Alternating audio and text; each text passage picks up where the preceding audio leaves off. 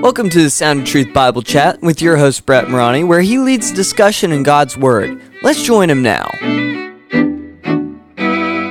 1 Samuel chapter 2. Rick, you were reading this chapter, and I think you wanted to share something, ask something.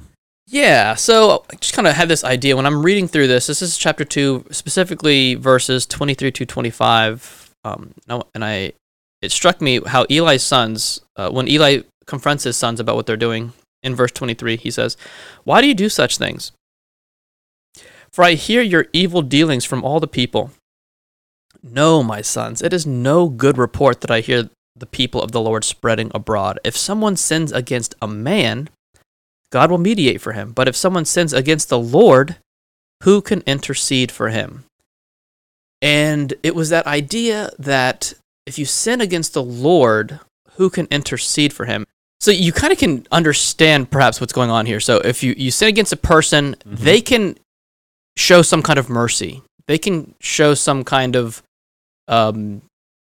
leniency and say, you know what, I'll let it. It's okay. It's fine. Not only that, but the text says that the Lord can intercede on the behalf. It's like God. He says God can mediate. Right. You got two parties here. God wants you to be at peace. Right.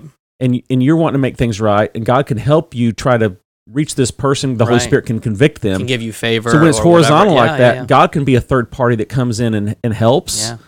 But when it's not you and a third party, but now it's you and God. Who's the third party? Yeah, who's the third party? You've offended God. Yeah.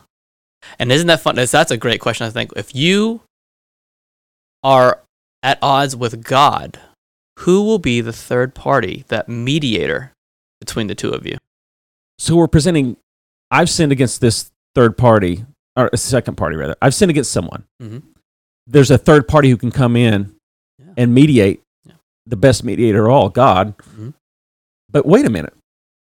Doesn't the Bible teach that all my sin is ultimately against God? So isn't he offended as well by this sin?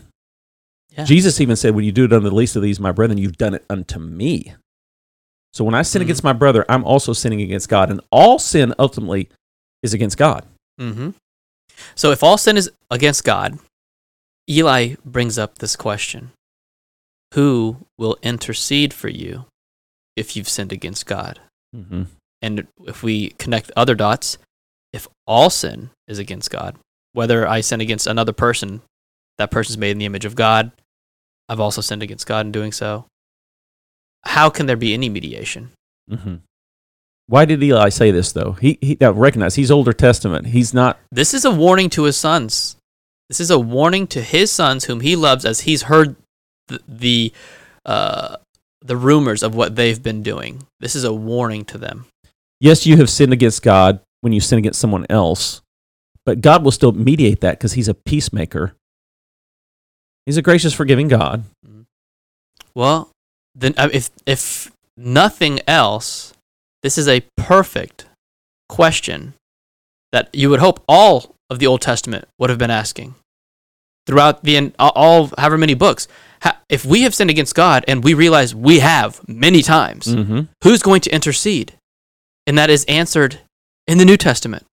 How can a just judge be so lenient to a fallen people who continually rebel? It's like a king whose people are in continual rebellion. If he's a just, good king, how can he not just judge all of them and put them in prison, put them in punishment? Well, it's answered in the New Testament. And of course, it's answered all throughout the Old Testament in his love and his mercy, but it is personified in the New Testament when he sends his son, Jesus Christ, the embodiment of love, the embodiment of forgiveness. Mm-hmm. And that's how, this is how I've explained it to so many people. That is how you can have this marriage between justice and mercy. Because if you've never thought about it, there is a cognitive dissonance with this idea of you cannot be both just and merciful at the same time. You can't have a judge who says, yes, I'm a good, just judge, and here's a criminal who's broken the law before me, and I'm going to show mercy and let them go. That is a contradiction. Unless the judge is willing to pay the fine himself. Exactly. And that's exactly what happened. The fine has to be paid. Justice has to be served, but I will step in Yeah. and provide the justice And let's talk about full circle of what at we my own already said. expense.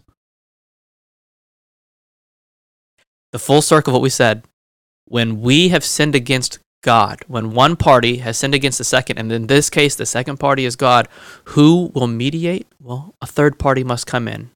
Jesus Christ, the mediator, who is also God himself, who not only pays the price, redeems you, but also places his righteousness, his cover over you, so that you become, in part, family of the wronged party. You are now of the family. You're not now. You're not two parties anymore. You are one party now in mediation. It's a beautiful story. And when I thought about this question, if someone sins against God, who will mediate?